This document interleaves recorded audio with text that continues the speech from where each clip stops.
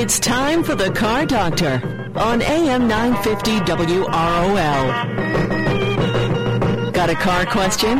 Call us at 617-770-3030. That's 617-770-3030. Now, here's the Car Doctor, John Paul, on AM 950 WROL, the spirit of Boston. And good Saturday morning, everyone, and welcome to another edition of the Car Doctor program on AM 950 WROL, the spirit of Boston. And I heard a rumor, soon to be FM 100.3, so we might be on an FM channel as well. So it's something a little bit different. So we'll have to wait and see what's going on with that. Well, we got a good show planned for today. We're going to do some updates about the Detroit Auto Show, someplace I didn't go. And we'll find out some information about what happened with that in a couple minutes. We're going to be talking to our friend George Kennedy. George Kennedy, you may know him from Car Gurus and Best Ride and a bunch of other places.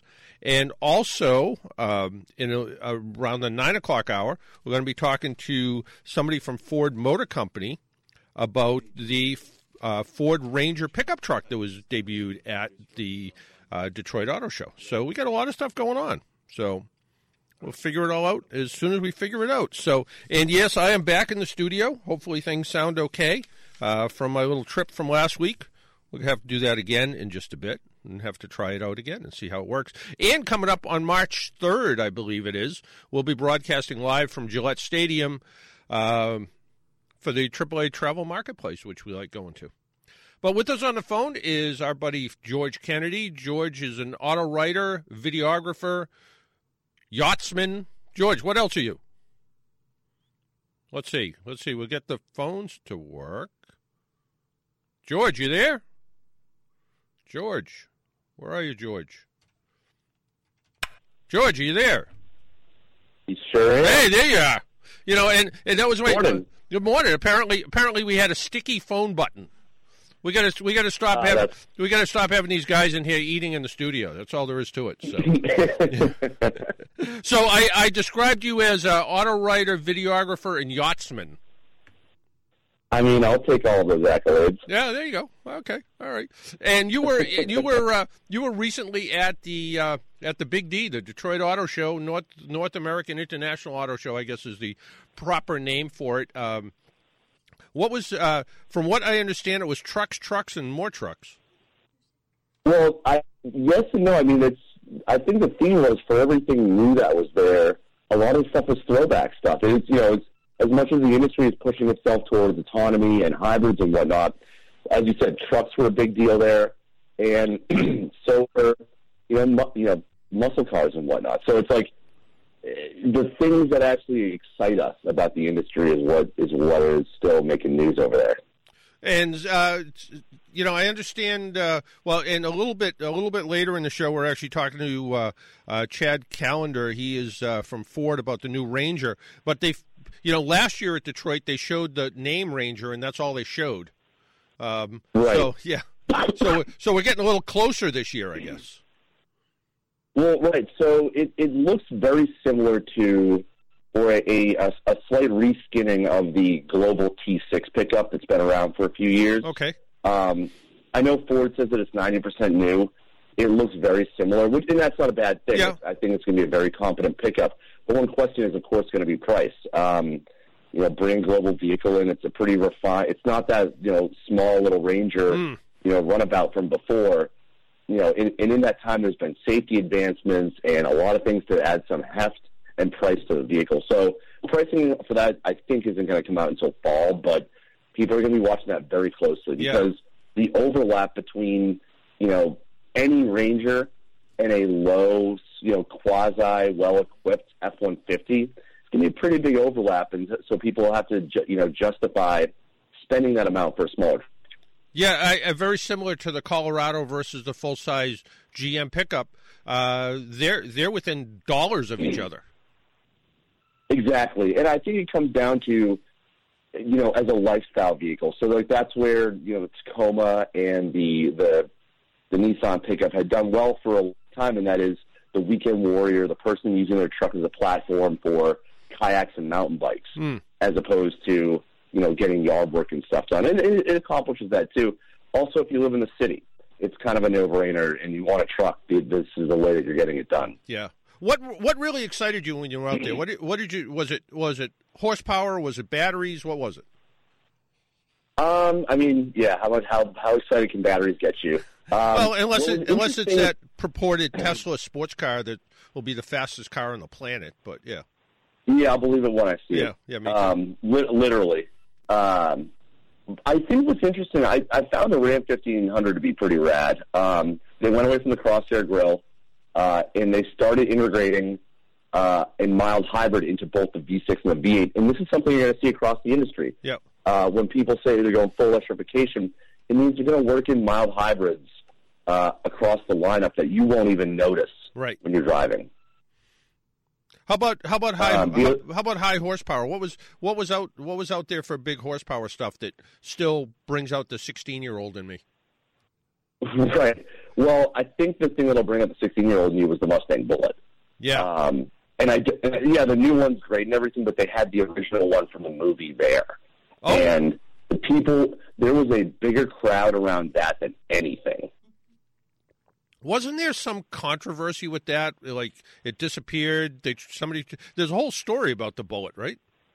There's a really cool, and I believe Haggerty or somebody else is working on a documentary for chronicling the history of it.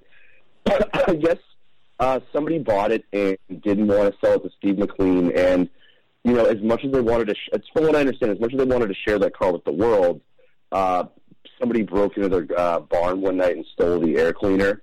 And so for them, it was just safer for the car to go into hiding. Yeah. And which is too bad because, when you hear, it's been in hiding, your first reaction is, well, the owner must be some old curmudgeon.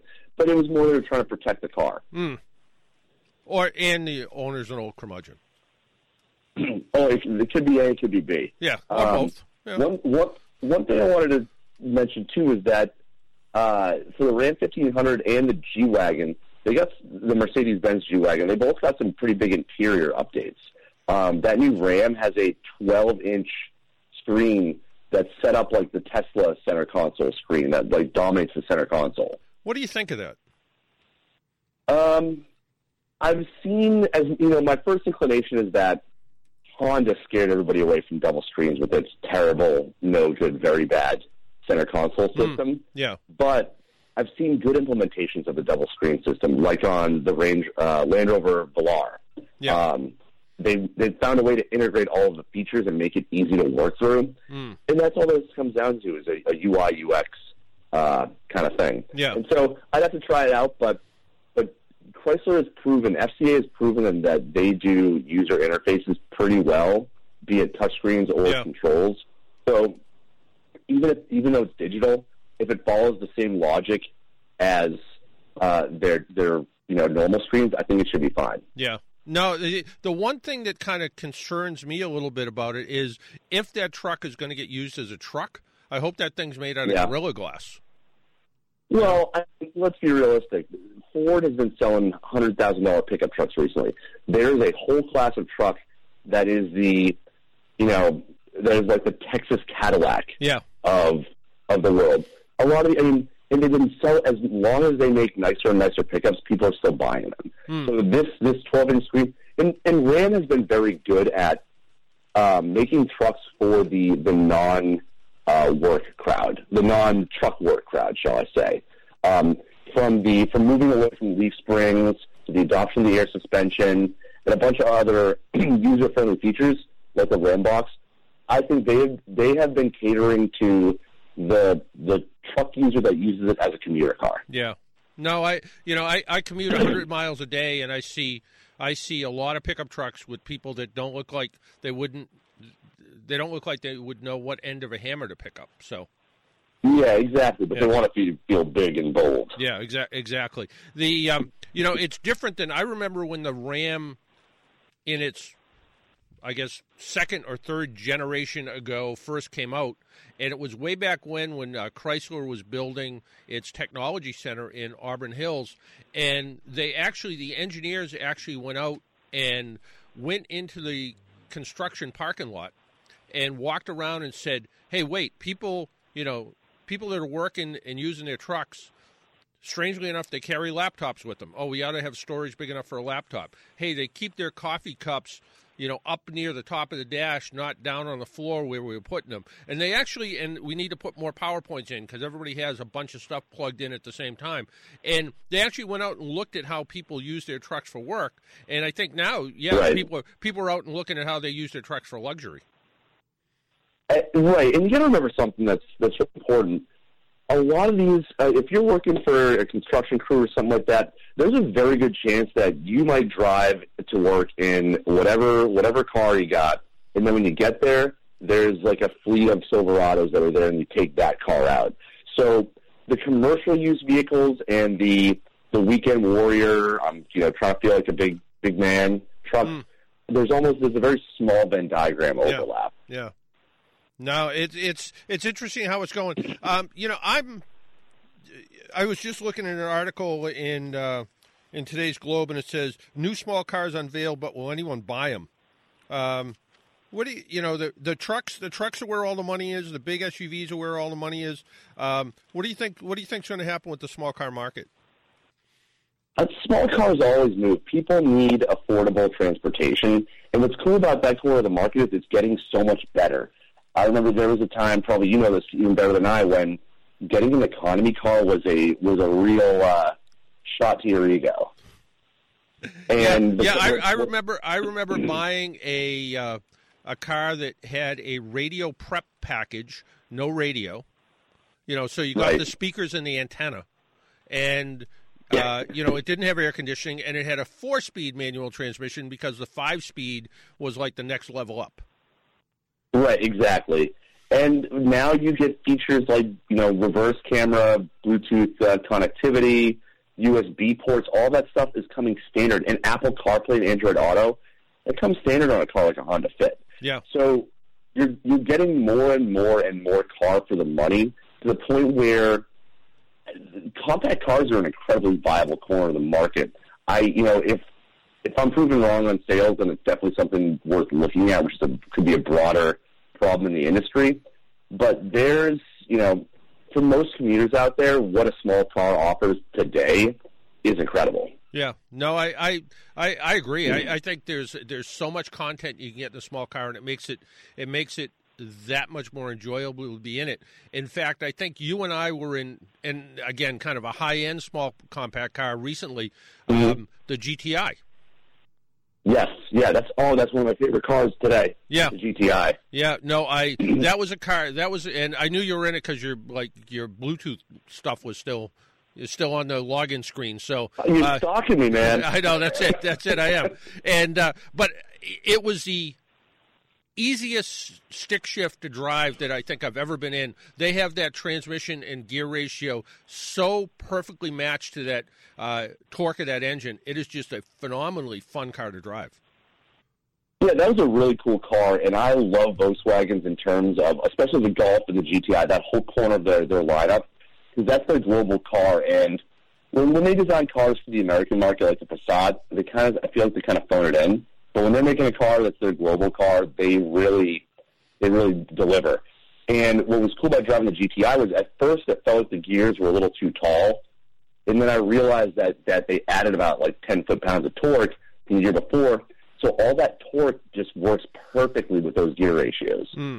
Yeah, no, it was just a great car to drive, and the comment about small cars kind of reminded me of it. Back to Detroit, usually in Detroit you see the Ford GT unveiled, the new Acura unveiled. Was there anything in that sort of supercar category that that wasn't a Koenigsegg or something that really blew everybody away?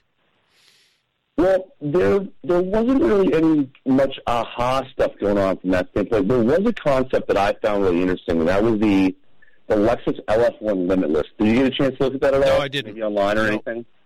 So it's basically a grand touring performance crossover, which, for some of your listeners might, their eyes might start to roll up into their heads. But when you think of what buyers they're going for, it's sort of like if you remember the Infiniti FX. Yep. or even an X6. But instead of it being a sloping rear roof, this is a big 2+2 with plenty of rear headroom. And the idea being, these are a lot of people who are native to growing up with crossovers and don't look at the LS as the end-all, be-all grand touring car. They would look at some low-slung crossover as the end-all, be-all touring car. Didn't Ford introduce an Edge with like a performance, like an ST version of the Edge? Yeah, there was an Edge ST, and what that really did was introduce the facelift to the Edge, and that's one of those cars that I kind of scratch my head when I feel like who's in the market for a Ford and is like, you know what, I want a Ford version of a BMW X5M. Yeah, but, I mean, it's cool looking.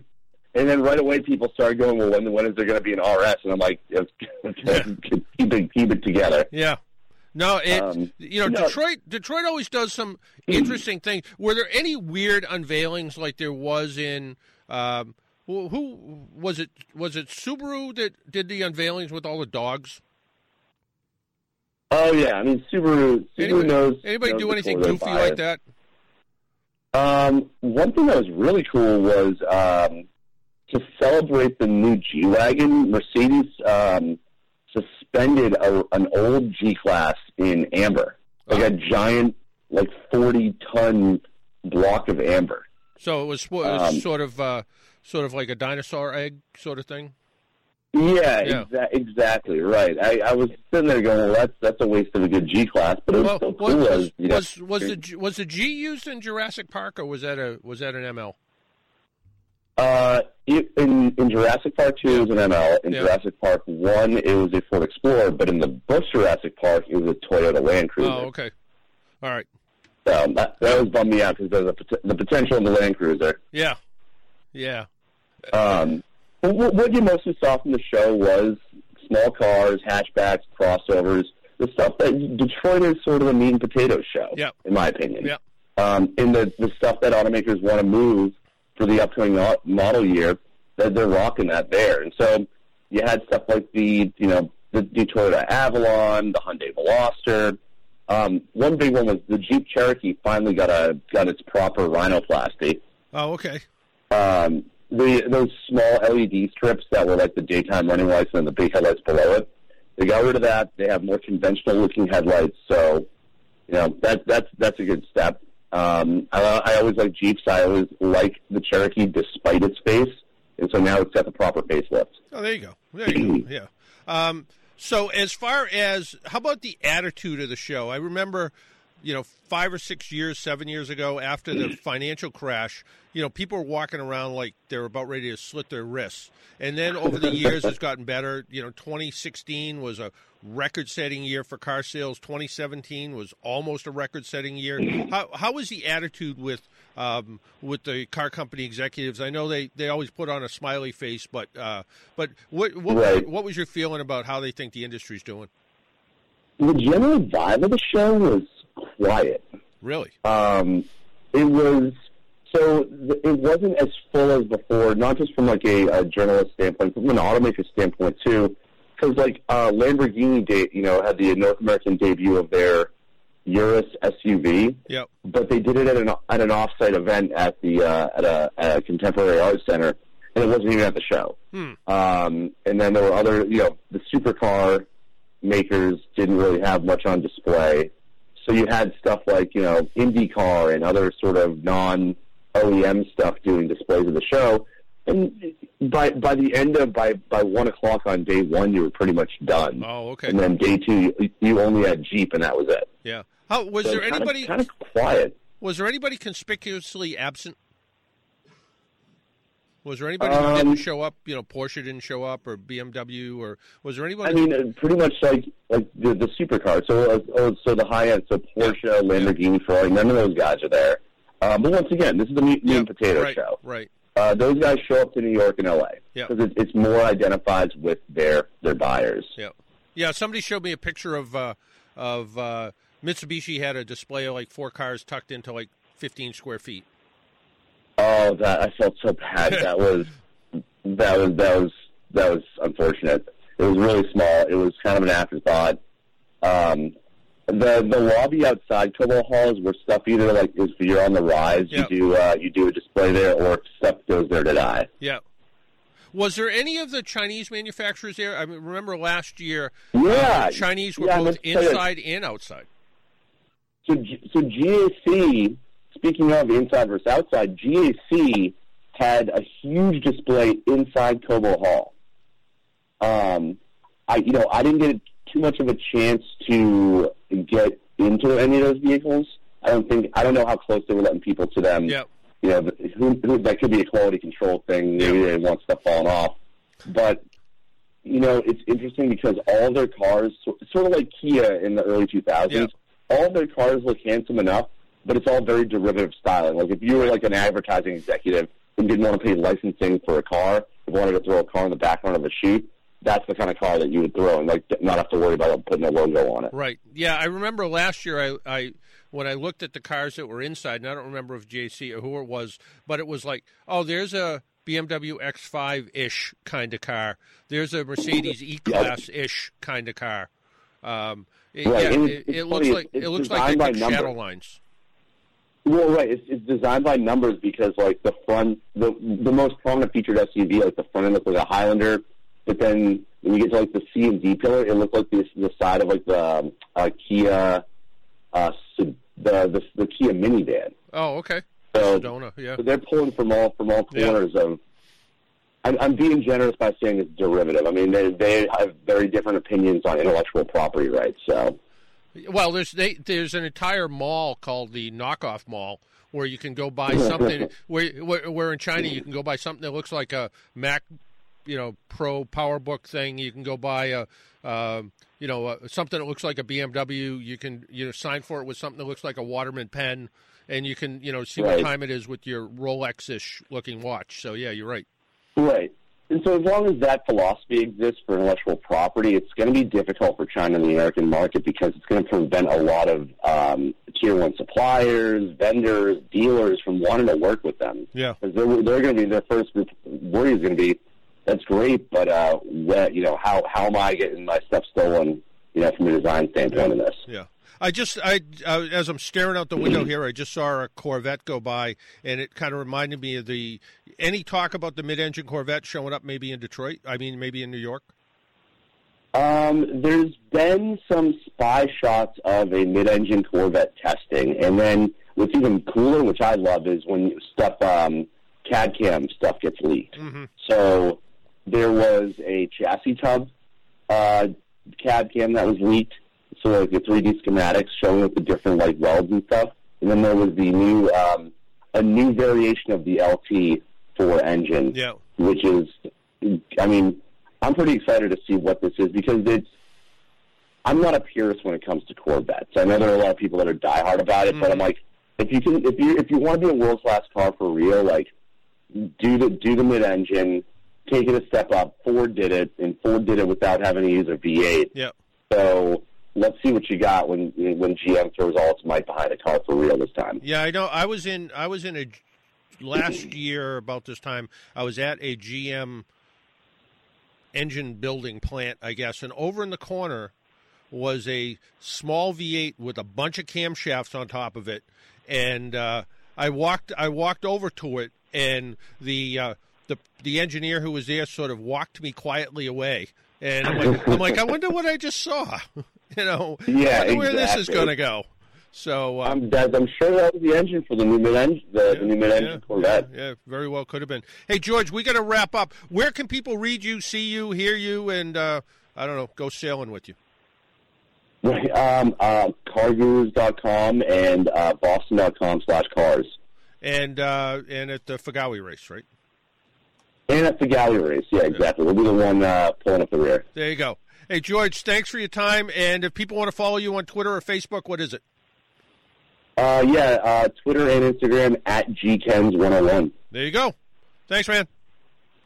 Thanks a lot. Have a great day. You too. George Kennedy, auto writer, photojournalist, videographer. kind of jack of all trades. Good guy.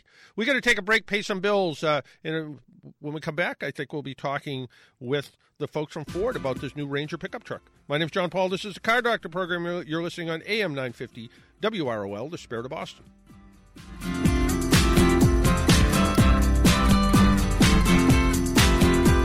Brother fellas in the back, sweet singers in the front.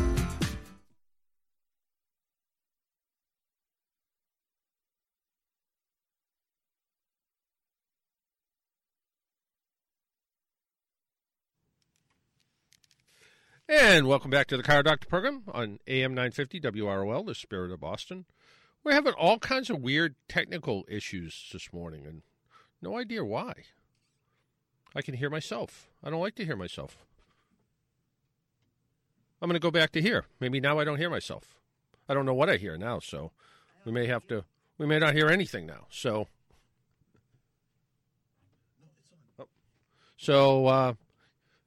yeah, Dennis, if you could just turn the headphone knob up.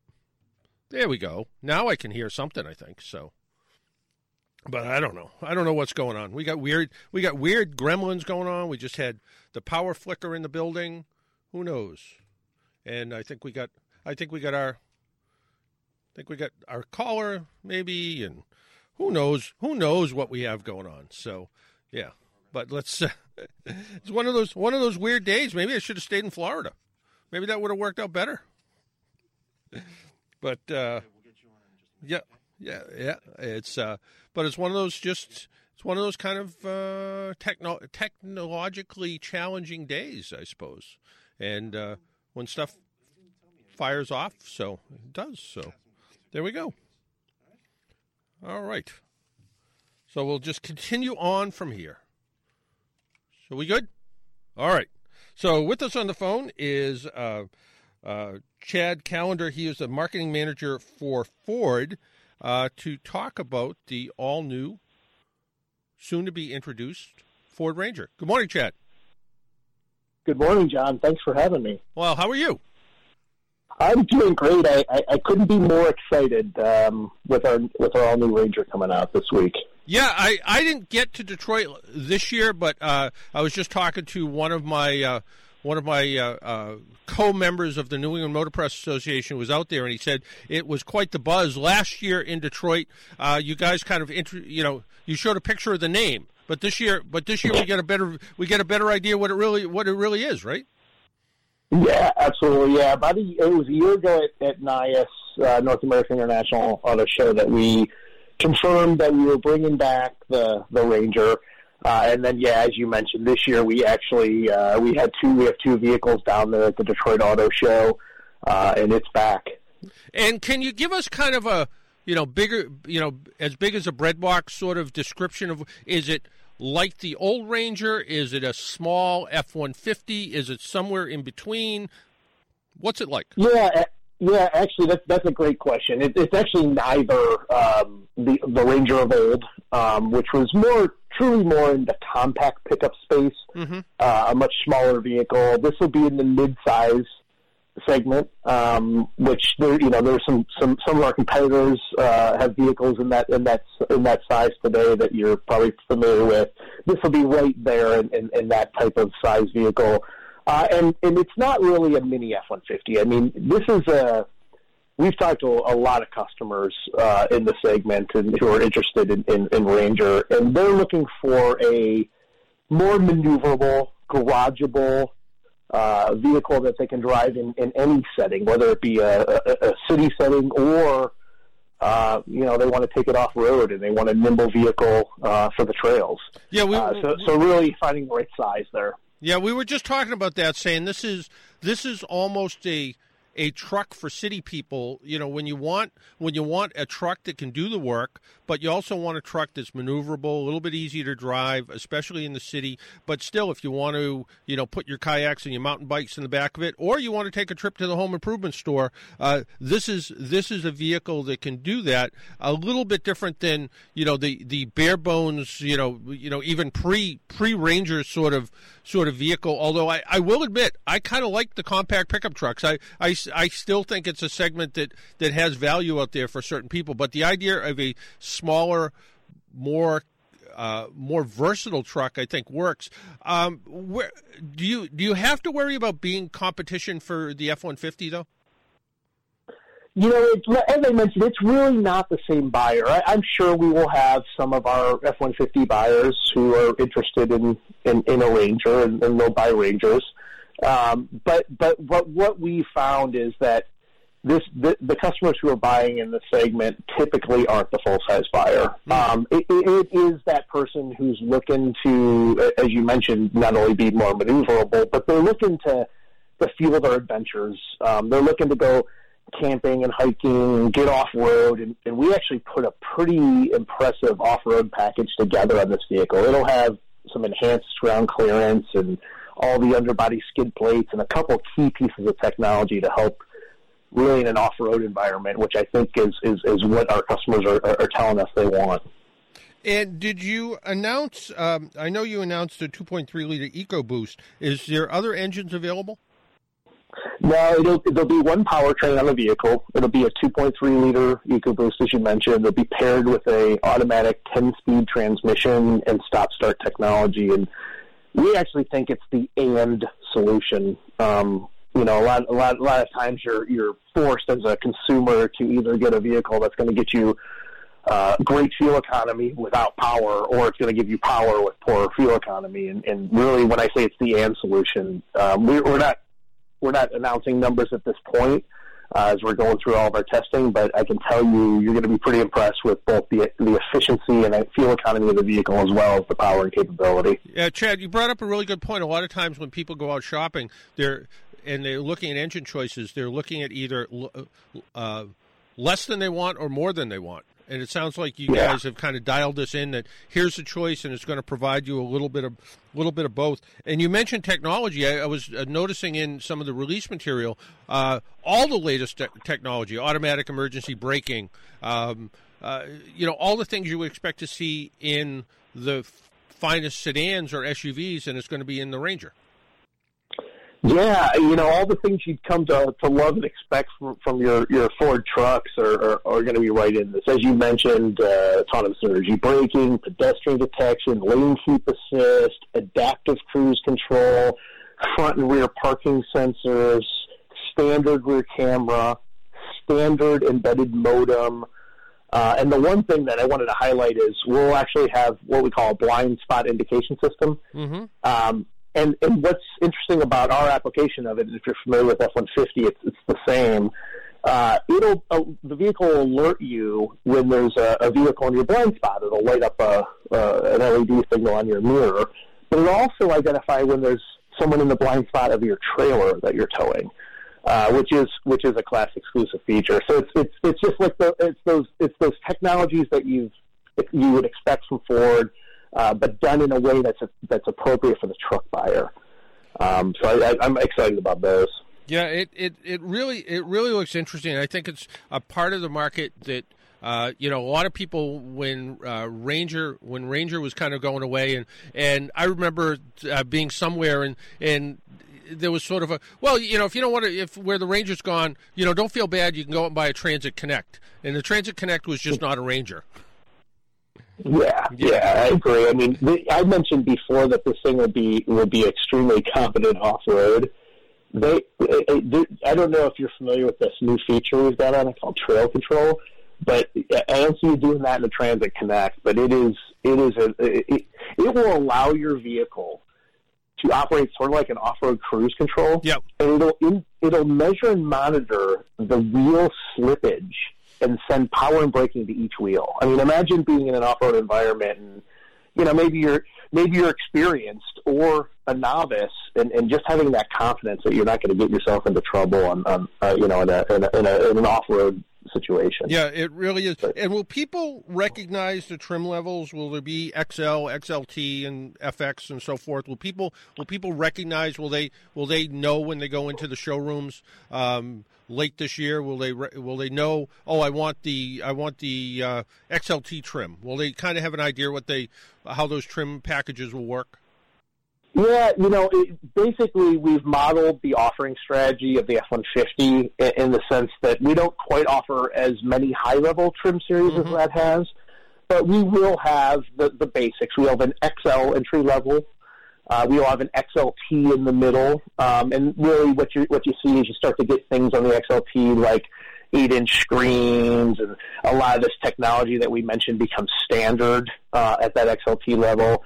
And then we'll have a Lariat level, which will be our high series. That'll have leather. That'll have a premium audio by B&O Play, and things like that. So it'll be a little bit more upscale. We will have a variety of appearance-based packages on top of that. So we'll have a sporty pack, which will have a lot of dark accent colors throughout it. We'll have a chrome pack, which will allow people who want a little bit more chrome in their exterior styling. And then a base pack, which is kind of more of a body color style. And you mentioned FX4.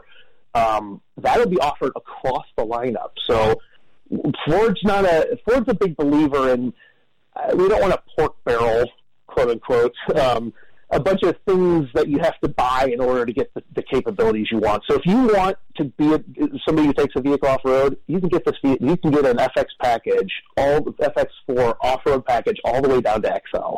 You don't need to get the most highly equipped leather premium audio vehicle to get that. So it's power of choice is what we call it at Ford, just being able to give customers what they really want.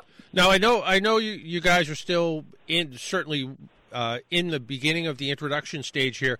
When do you think it will be available for consumers?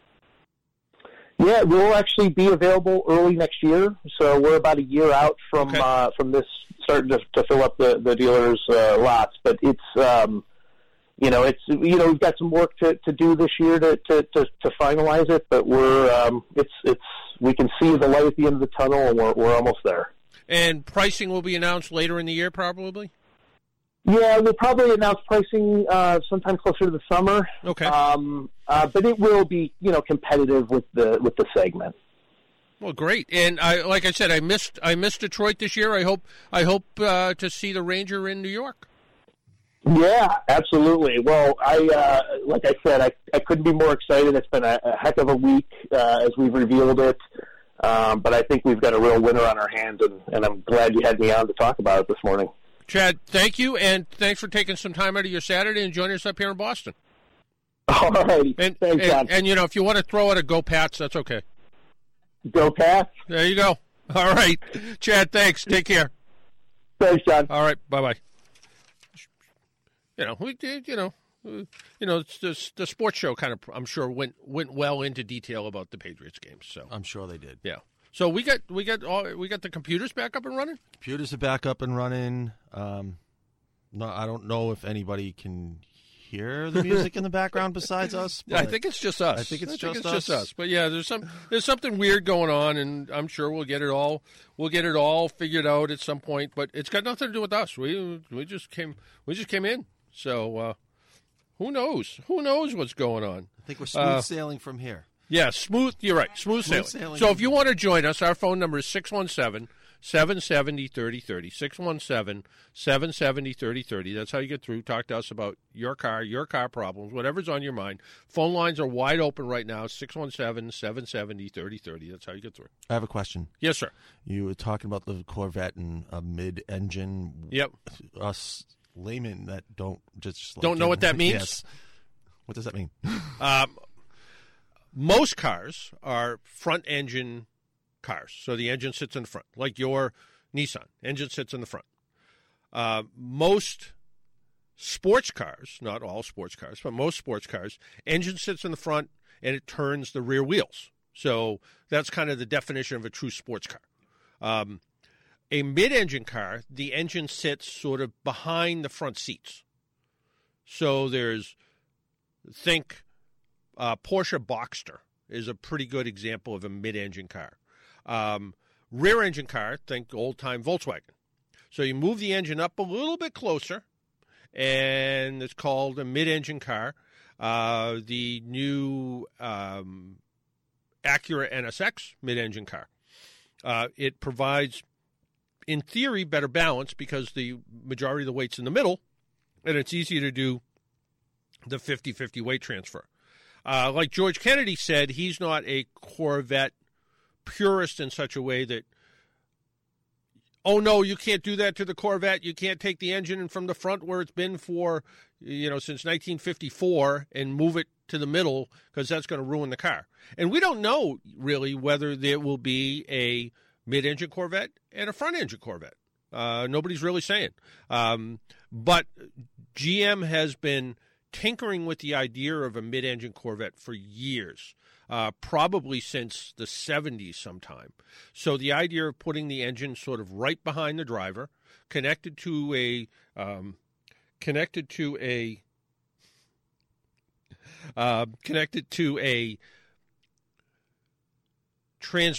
transaxle, and that transmission transaxle, again, right to the rear wheels. So pretty interesting. I just got a text from a listener who says there's music bleeding through in both WROL AM app and iHeartRadio app.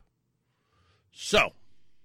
Yeah, that's something in the engineering that I have no idea about. Scotty, that's the only call to engineering I know. So, little Star Trek reference. So, thank you, Paul, for letting us know. There is a new Honda Insight. Honda's redesigned 2019 Insight sheds the boxy rear end that distinguishes many hybrids and now bears a sleek design profile of the Civic and Accord sedans. The third-generation Insight launches nationwide this year, and a prototype makes its world debut at the Detroit Auto Show. And Honda marches towards electrifying two-thirds, and this is what George was talking about. Electrifying their fleet doesn't necessarily mean pure electric cars. It means hybrid cars that are pretty seamless. And I remember even back, I don't know, it had to be 10 or more years ago, I was at a Toyota press conference, and Toyota back then said, we see the future of you will be able to buy a car, every Toyota product you buy will be some form of a hybrid. It might be a very mild hybrid that just shuts off and has a bigger battery. It might be a true battery electric car, or it might be a pure electric car. But they looked at it, it'll just be another box you check off when you go to buy it, and it looks like that's kind of the focus right now. The third, Honda expects the Insight to receive an EPA fuel economy rating that tops 50 miles per gallon in combined city and highway driving, which would put it close to the range of the Prius and Hyundai Ioniq hatchbacks. I like the Ioniq a lot, actually. But the Insight is no longer foregoing style for fuel economy. It wears the Honda's Flying Wing grille, a bold fascia, along with the Honda calls its sweeping, long coupe-like roofline. Yeah, it's kind of a Accordish sort of thing. It's the anti-Prius, according to Dave Sullivan, an analyst for Auto Pacific. It was relieved. He says, I was relieved to see a more conventional design. Yeah, I think not everyone wants a hybrid that looks weird. They want to look like every other car on the road. And but some people do. Some people want a car that, they want a car that looks like a bubble. So, who knows? But yeah, if you would like to join us, our phone number again, 617-770-3030, 617-770-3030. When I was talking to George about the Ford Edge, there was an article I just came across, and it says, Americans love crossovers, they love to drive fast, so then why not combine those passions into the Edge ST, a performance variant of the company's midsize crossover? Like George said, why would someone buy a kind of a downgraded version of a BMW?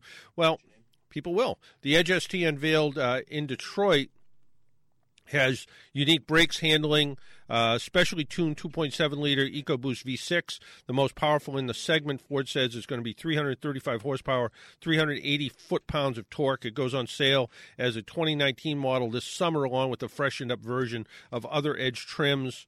The Edge is one of those cars. I always kind of like the looks of it. I always thought it was a car that was sort of missed out for a lot of people, and I think it works out pretty well. 617-770-3030, 617-770-3030 is how you get through and talk to us.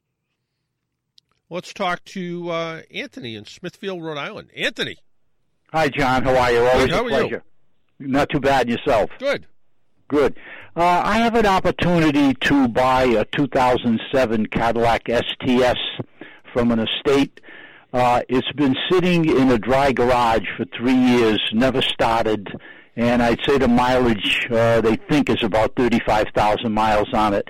What do you think I can expect as far as problems getting it back on the road, injectors and that kind of thing? It's just been sitting with gas in the tank. Yeah. Nothing added to it, so that's about all I know. All of those things. It's going to be, you're best off pulling the tank, flushing out the fuel system. Same thing with the brake system. Brake fluid, by kind of definition, collects moisture. So you want to get all the moisture out of the system. The ABS system is very sensitive to rust. So that's that should be something you want to look at. Where it's been sitting inside. What year did you say it was? 2007. 2000. So it's a 10-ish, 11-year-old car. So right. I mean, you have those typical problems with it. Even though it's in a dry garage, I would still be concerned about, possibly critters got in under the hood.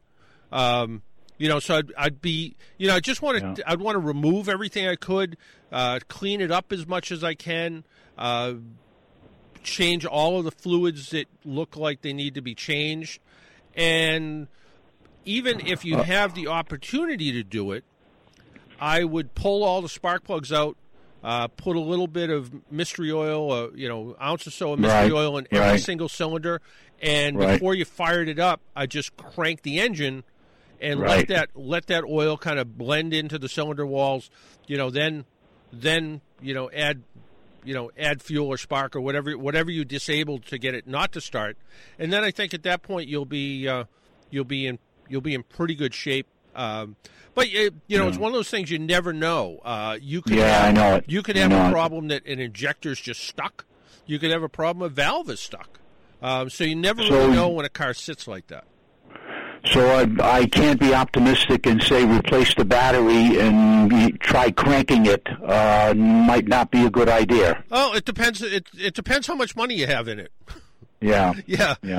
If you have a fair investment involved in it, I would take all the steps to try to make it perfect. If you don't, if you're just, if you're buying or inheriting or whatever the case is with this, and you're being outright purchase. Yeah, and you throw a battery in it, a little bit of starter spray, crank it over, and fire it up and see what happens. But knowing that if you got some rust in the bottom of the tank, and that gets sucked through the fuel system, you're going to end up potentially with some problems. So. Again, it depends kind of what you want to do with it. Yeah. Well, I guess you're kind of painting a real, negative scenario. Well, I'd rather go with sort of my whole philosophy in life is plan for the worst and hope for the best. Again, depending on what you want to do with it, I would. No, I want to keep it. Eventually, I would keep it. Yeah. Yeah. Do you know offhand if it has a chain or a belt? Timing chain? I'm pretty sure that has a chain. Chain, I would think so too. Yeah, and the same thing, like any 10, 11-year-old car, you're going to have 10 or 11-year-old car maintenance that needs to be done. So where it's sat for that long, it wouldn't be unusual that the brakes are stuck on the car even. The good thing is it's in a garage. It's in a dry garage. So you could get very lucky and just put a battery in it, start the thing up. It's going to start up. It's going to run kind of lousy for a while. And do you have any idea how much gas is in it? No. Yeah. I can't read any of the gauges because they're all blanked out without firing it, without a battery in it. The other thing is, pop the gas cap off, push that little flap open where the the gas nozzle pushes it open. Yeah. And I mean, as bad as it sounds, take a whiff. If it doesn't smell like gasoline, if it smells like paint thinner, I'd probably pull the tank. If it sort of has a little bit of an odor of gasoline, and then you give it a shot, see what happens. But at the same time, once you get it running, I'd probably at least add fuel injector cleaner to it. I'd add, top cylinder oil to it. So, kind of go the additive route. Get as much fresh gasoline as you can. Maybe even, I'm not a big believer in gasoline antifreeze, but I'd probably throw a bottle of, I look for the stuff that is, it'll say contains isopropyl alcohol. because that will actually mix with any condensation and then in turn mix with the gasoline, so it'll kind of suck it through all in one slug rather than have it separated in the bottom of the tank. Yeah, I mean, it could be as simple as, $150 battery and you're good to go. Yeah. So I wouldn't, if I did put a battery in it, there'd be no, I wouldn't be damaging anything even if it was a dry start. I mean, obviously I'd check and see if there's oil in the crankcase, but to try to turn it over with a fresh battery, I'm not not going to seize anything going to be seized. No. Yeah. I mean, because it is sort of it's going to be a dry start as related to, the camshaft and the pistons. Yeah. But what I would try to do is almost crank it 5 seconds at a time. So sort of shut it off, shut it off, and that way you're going to have, as it cranks over, the oil pump's going to kind of fire up a little bit. It's going to start to circulate some oil, and obviously make sure there's oil in it. Pull the dipstick out, see what the oil looks like. If the oil looks like coal tar, you probably want to drain it out. But if it's just black and dirty and it doesn't stink like gasoline, I'd put a battery in it and try it. Okay. Yeah, thank you so much for your help. Appreciate it. Good luck, Anthony. Take care. Bye-bye. Yep. Bye-bye. 617-770-3030, 617-770-3030. Let's talk to Charles in Mattapoisett. Charles. Hello. Paul. Yes, sir. I apologize for extending the previous conversation, but I've got a couple of comments and some 2 cents of my own to throw in there. All right, good. The question I would ask this guy is he sure that the thing's been sitting for 3 years, or is it maybe more like 5 or 6? You got to verify that information. Yeah, that's a good point. There's a difference. Yep. Anyway, so I've got a bunch of cars that, I kind of started collecting, and then I had kids and ended up with cars sitting there full of gas. And, I know the difference between good gas and bad gas. You put it in a little glass jar, and you can just see if it's good or not. You can see it and smell it. So he really needs to sample that gas. Right. And if it's more than half a tank, I would not drop the tank in that car. That's too much labor. That's too much of a pain. That's a can of worms. What I do with my cars, and I do understand that all cars are different, so he might have to find somebody that's well versed in this particular, fuel system and the engine management system, whatever. But on my car, which is a 4-cylinder, so I understand his is twice as complicated with 2-cylinder heads, I pulled the fuel line off the fuel rail right after the pressure regulator, and I jerry-rigged the fuel pump to pump out the gas, and I just pumped it out with an old 1/2-inch garden hose into some containers. And it wasn't too difficult. Yeah, and the only thing you have to watch out for in that scenario is making, if it had, like you said, if it wasn't 3 years, if it was 5 years, what kind of junk is at the bottom of the tank? And with the with the GM cars, you got to watch out because the fuel pump is the fuel filter. And Well, same with mine. There's a fuel filter at the bottom of the pump. Yep. And I pumped out the gas, and as I was doing that, just as soon as it started to sound like it was running dry, I poured more gas, brand new gas in the tank to help flush it out. Right, and also not to run the pump dry because that's the pumps. Don't like running out a little bit. Yeah. So if you find somebody that's well versed in this stuff and can access both fuel rails, or maybe just find the one line that feeds the both of them, it wouldn't be a big deal just to attach another banjo fitting to the end of the fuel rail where the fuel line, where it goes to the fuel rail, and just pump out that gas and circulate some new gas through. Then you don't have to drop the tank. And I would definitely agree with you on the Marvel Mystery oil in the cylinders. Yeah. Again, like you said, how long has the car been sitting? That's the other thing. I would dump a quart of it, even if it overfills it. I would dump a quart of Marvel Mystery oil in the crankcase too to help just loosen up that oil. Yeah. No, it all those kind of things. When you go, and this sounds like it was pretty well kept, but when you drag stuff out of storage, you never know. I think one of the best stories I ever heard, and I don't know exactly the year. We'll call it a 40-ish Ford, and for all I know, it might have been a 50. I don't really remember the story exactly, but it was a car. Cars were a bit more forgiving back then. But it was a car that literally sat for 20 years in a carriage house.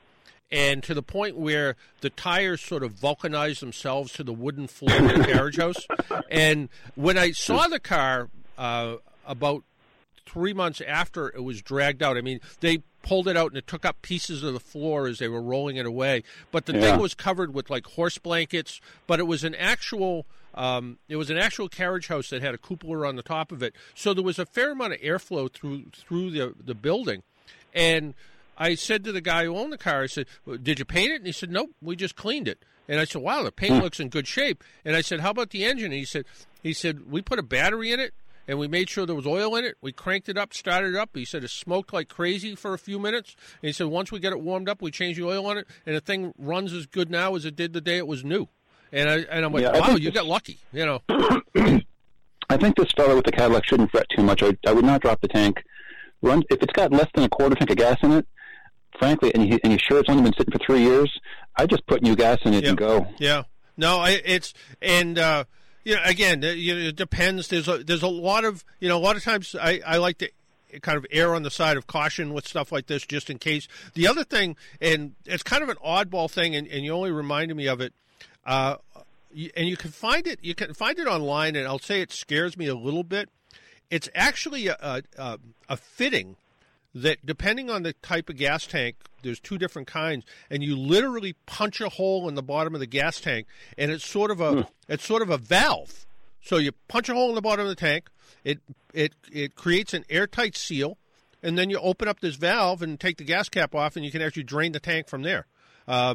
It was that's beyond my pay grade. I've never heard of that. Yeah, it's and I hate to say it, the first time I ever saw it was when gasoline was up around $4-something a gallon, and people were literally stealing gas out of the car. And I was thinking the same thing. Yeah, and you can't siphon a tank anymore. It's almost impossible in a lot of cases.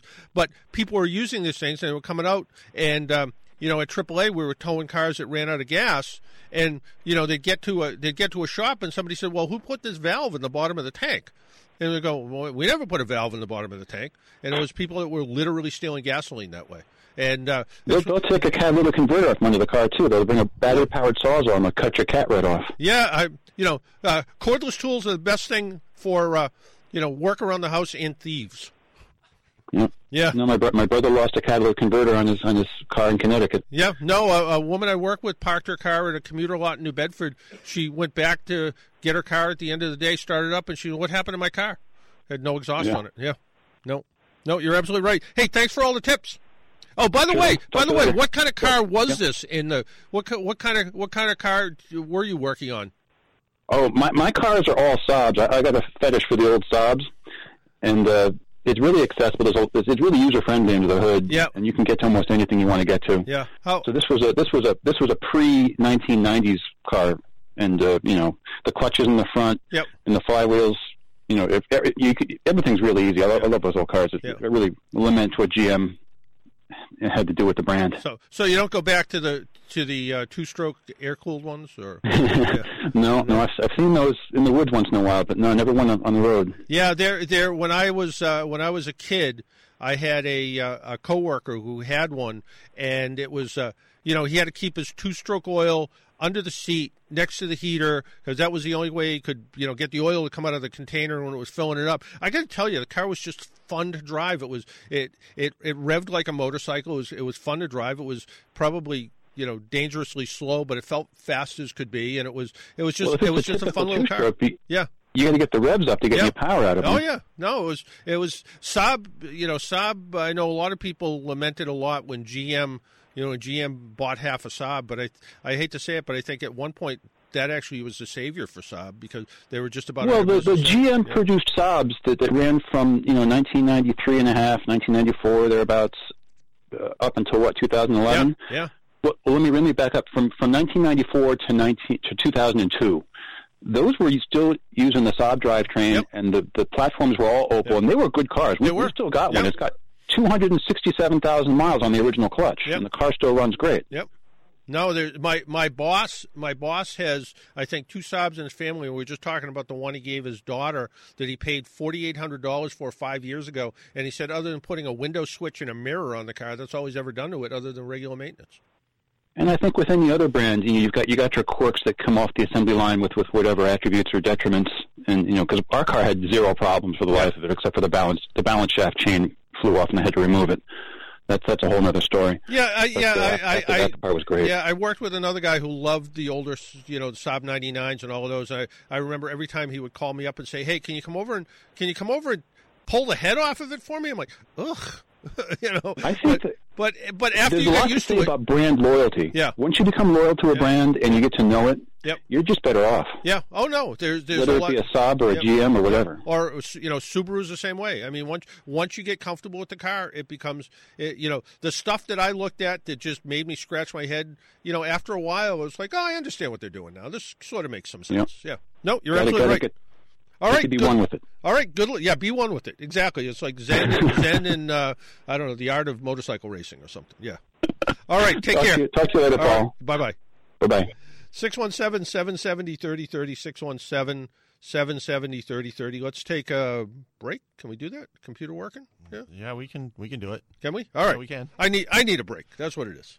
All right, we'll be right back. You're listening to the Car Doctor program. Phone lines are back to being open at 617-770-3030. If you were trying to get through, 617-770-3030. We'll be right back.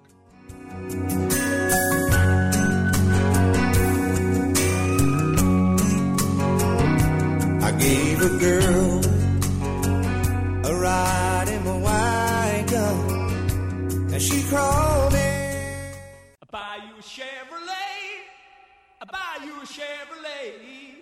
I buy you a Chevrolet. You could just give me some of your love. She said, I don't want your Chevrolet. I don't want your Chevrolet. I don't want nothing in the world you got. No, you can't do nothing for me. You can't do nothing for me. I buy you a diamond ring. I buy you a diamond ring. I buy you a diamond ring. You could just give me some of your love. And welcome back to the Car Doctor program on AM 950 WROL, the Spirit of Boston. My name's John Paul. This is the Car Doctor program. And if you don't hear it here, you can hear it later on the podcast page, which is johnfpaul.podomatic.com, or you can hear it on TuneIn, Stitcher, iTunes, variety of places you can find the podcast. In fact, if you just I found it in places I've never even knew it was supposed to be. So it's kind of funny what happens with it. I found it on Mixcloud recently.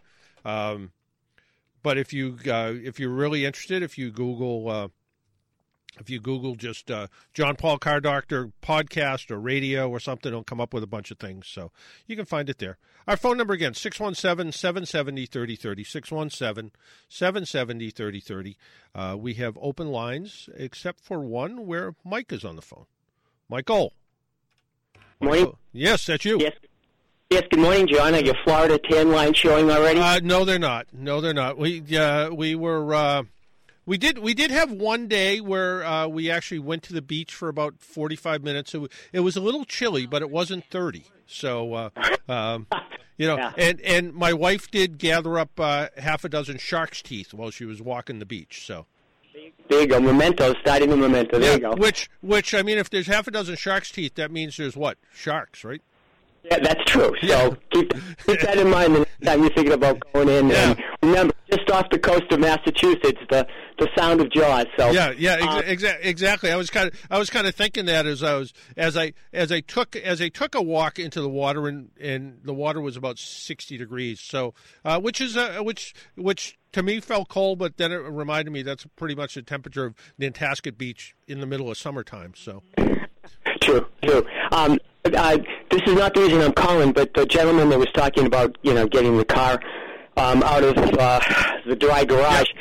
I was just at my dealer on Thursday, and he didn't show me the name because he couldn't, obviously, but he showed me the invoice of Critters and what they did to the car. How about $9,500 worth of damage? Wow. Yeah, it was unbelievable, John. Yeah, it was incredible. Not that that's going to happen with the gentleman, but, that kind of thing, especially, the newer cars or whatever. But anyway. Yeah, there was something just on, I don't know, I'm making up the Dateline, Nightline, something, and it showed a car with like it was like a possum living under the hood or something. It looked like a Christmas wreath under the hood, and they opened up the hood and there was a ton of evergreens and I don't know, something with big teeth.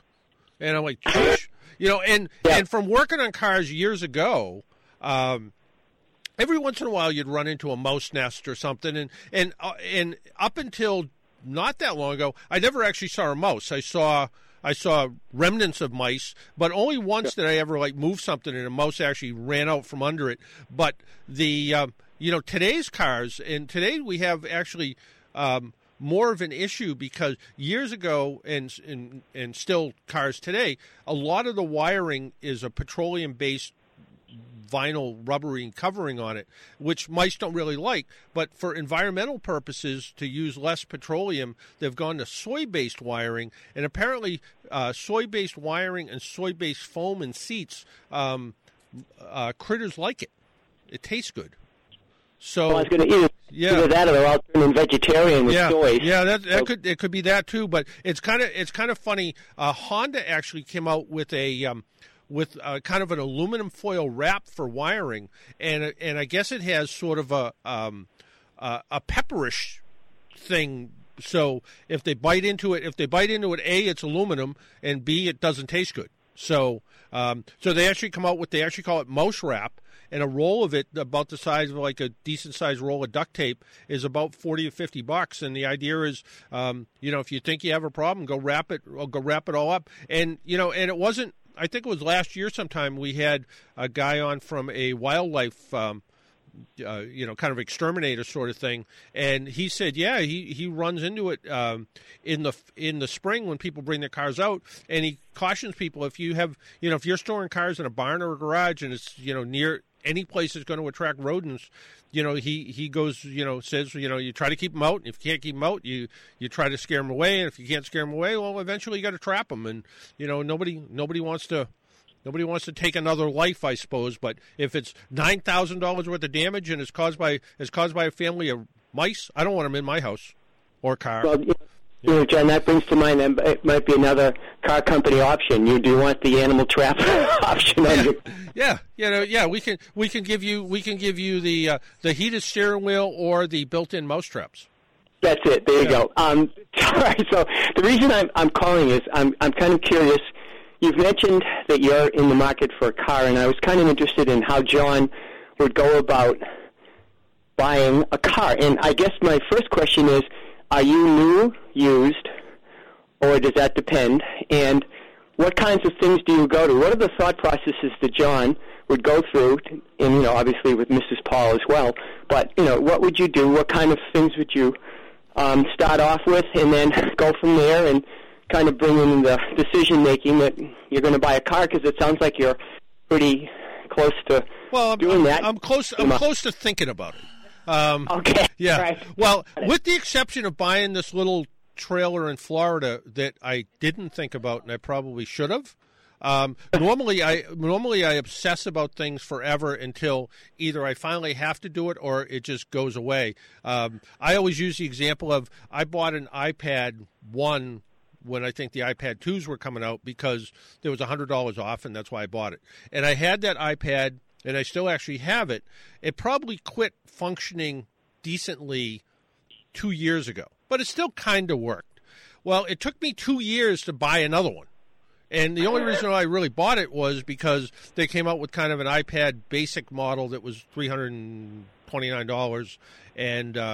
And I finally said, you know what? I like having the iPad. It's convenient, and I'm going to go spend the money. But it literally took me 2 years to make up my mind to do that. I hear you on that, John. Yeah, and I sort of do the same thing. When we bought my wife's Volkswagen Beetle in 2015, we had to buy it because my wife got into a car crash. So her car was totaled, and we had to replace it. And for the last couple of cars, my wife had a convertible. So the Beetle convertible was sort of something that kind of fit the need. And there was choices of going to, big dealerships, small dealerships.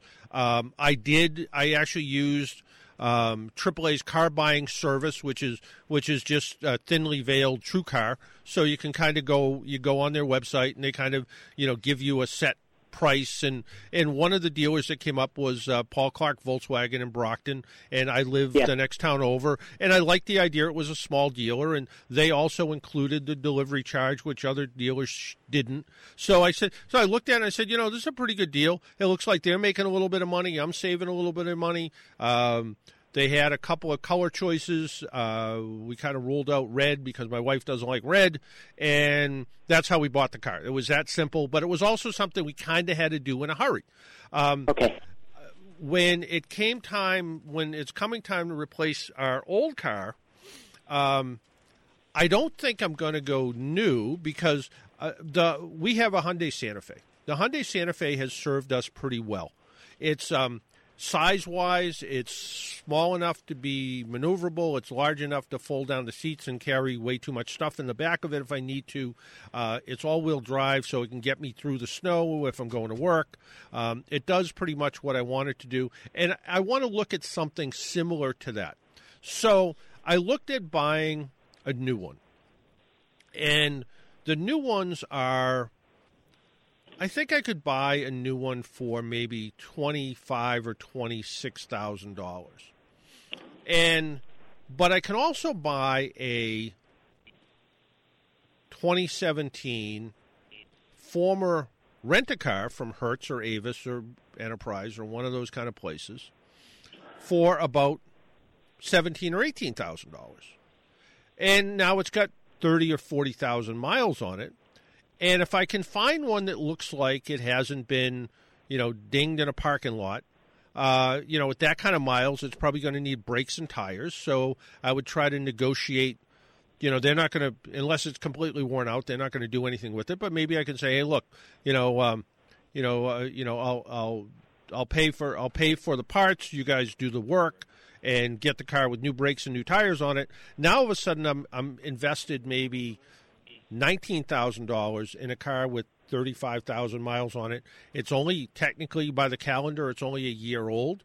It has new brakes and tires on it, and it should last another 100,000 miles.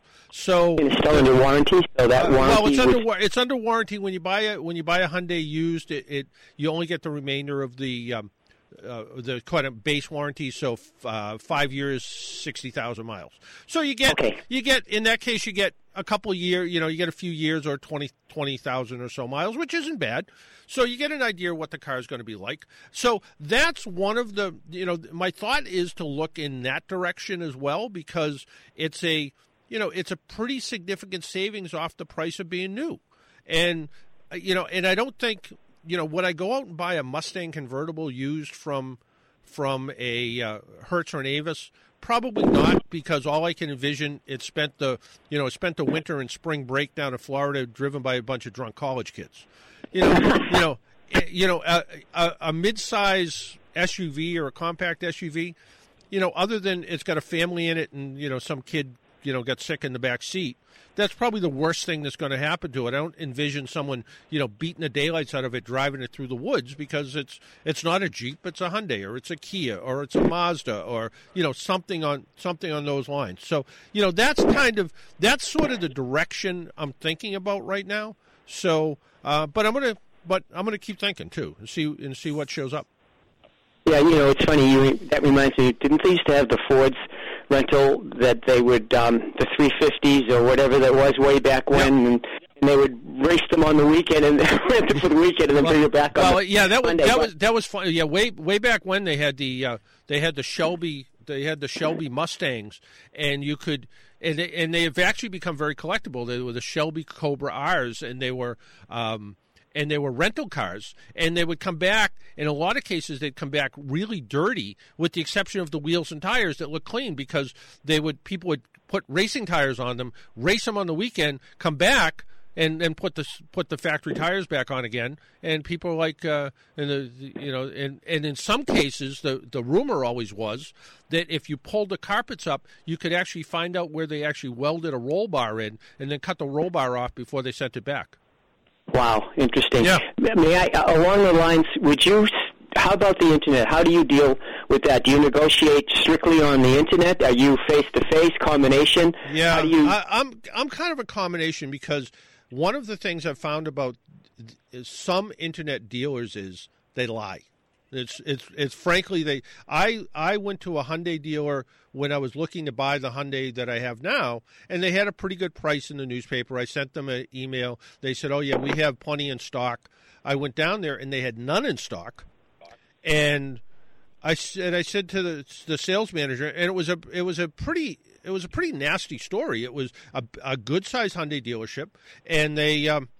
And finally, the guy says to me, "I don't know what you do for a living, but our job is to make money." And I said, "Apparently, your job is to lie to your customers that come in the door." And he literally tried to block me from leaving, and he had his sales team sort of, blocking the door. And I said, get out of the way. And we walked outside, and finally, the car that I was looking at was this was years ago, almost 10 years ago. The car I was looking at was probably $28,000 or $29,000. By the time I got to the door, he handed me his business card and said, "Would you buy the car for $21,000?" And he said, "That's well below what we paid for it." And I said to him, "Look, I wouldn't buy this car from you if it was for $5,000. And he's like, "Why not?" And I said, "Because you tried to screw me out of $10,000. And I said, "I can't do business with somebody like that tried to take advantage of me in that way." I came in, I said, "Here's what I'm looking for. You told me you had it in stock. Give me a good price." That's all I was asking for. And I spent, an hour of my time listening to your nonsense. I said, to me, it was kind of entertaining, but I wouldn't buy a car from you if you were the last dealer on earth. Yeah. All they needed was the white belt and the plaid pants. Exactly. May I ask, you mentioned used True Car, and they talk about something called the average transactional price, transaction price. Is that something that you would look at to see, the average car, what it would go? In fact, that works out well. In fact, some of the big dealers, what they'll do, and Herb Chambers is one of them, they actually have a computer program that looks at average transaction prices, and they actually price their cars accordingly. So, Herb Chambers is a billionaire, so he knows what he's doing. But when he buys a car that, say, costs him $25,000, and he realizes that in a 20-mile geographical area, those cars are selling for $25,000. He'll price it at $24,900 just to sell the car. And so what they literally do is they go out and they see what cars in the area are selling for, and then they'll price their car accordingly. And some of it's based on the same kind of parameters True Car uses. So, the average transaction price, at least you're getting a reasonably good deal or not. Last thought, if you would, please. Sure. Car brokers versus car concierge. And I know you had a sponsor there that was a concierge that would go out and do all this for you. Anything? Do you use those? Anything like that?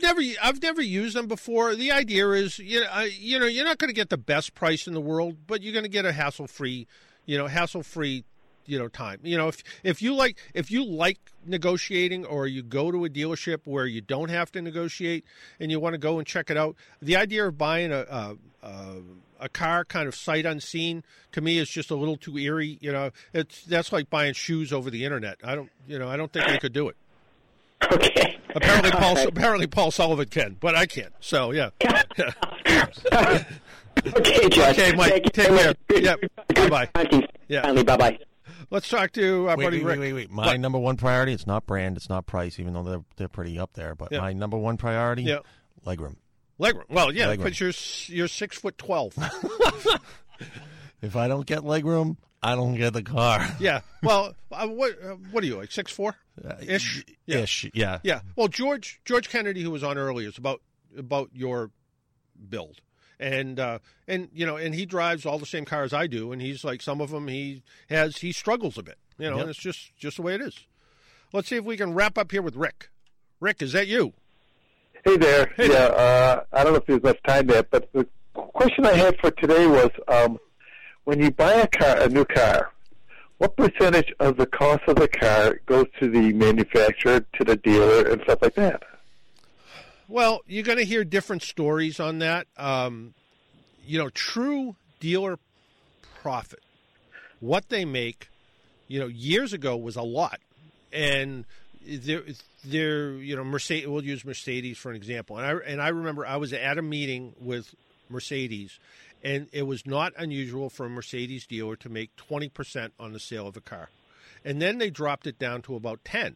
which meant, the car salesmen suffered because they weren't making the same amount of commission anymore. So, as another example, Saturn, who, eventually went out of business, but Saturn, not because of their sales practice, but because they stopped coming up with cars, basically. But those cars had about a 9 to 10% markup over what the dealer paid for it. So, in essence, the dealer paid 9 or 10%. Every car they sold, they made 9 or 10%. Now, you add in, there's something called, there's floor plan money where, there's money where they put the car in the lot and they either start paying interest on it or they don't. There's also holdback money where if they sell a certain amount of cars, they'll get additional money on that. And sometimes what happens sort of the end of the year, if they've sold X amount of cars and they sell whatever the magic number is, 300 of those models, what happens is they'll get an extra $500 per car. So $500 times 300 is a pretty big number. So, but where the real money is, the manufacturers make the money. That is why I always thought vehicle manufacturers and car dealer owners got along with each other. I found out they actually hate each other. They just don't get along with each other. Hey, Rick, we got to get going. Yep. But thanks. All right. Bye-bye. Hey, there's Paul Sullivan, who apparently buys his shoes online. Shoes is a big category. I don't buy dress shoes online, but sneakers I do. Yeah. I got these, a good deal actually. Yeah. Zappos or something. Oh yeah, something. Yeah. You're right. I think it's that. Yeah, and I understand they have a fabulous return policy. I never had to return them. Should you have to return them? Now, and the reason I started doing it, because I, like Dennis probably, I have big feet, and it was hard to go into like a Dick's Sporting Goods or place like that and find sneakers. Into Tom McCann's? I've been there, yes. Yeah. My thing is I play basketball because you don't get somebody my height without at least playing sometimes. And I can't. You just didn't want the questions. Hey, you play ball? Yeah. I take a size 14. You can't find size 14. Every once in a while I can squeeze into a size 13 depending on the cut, but.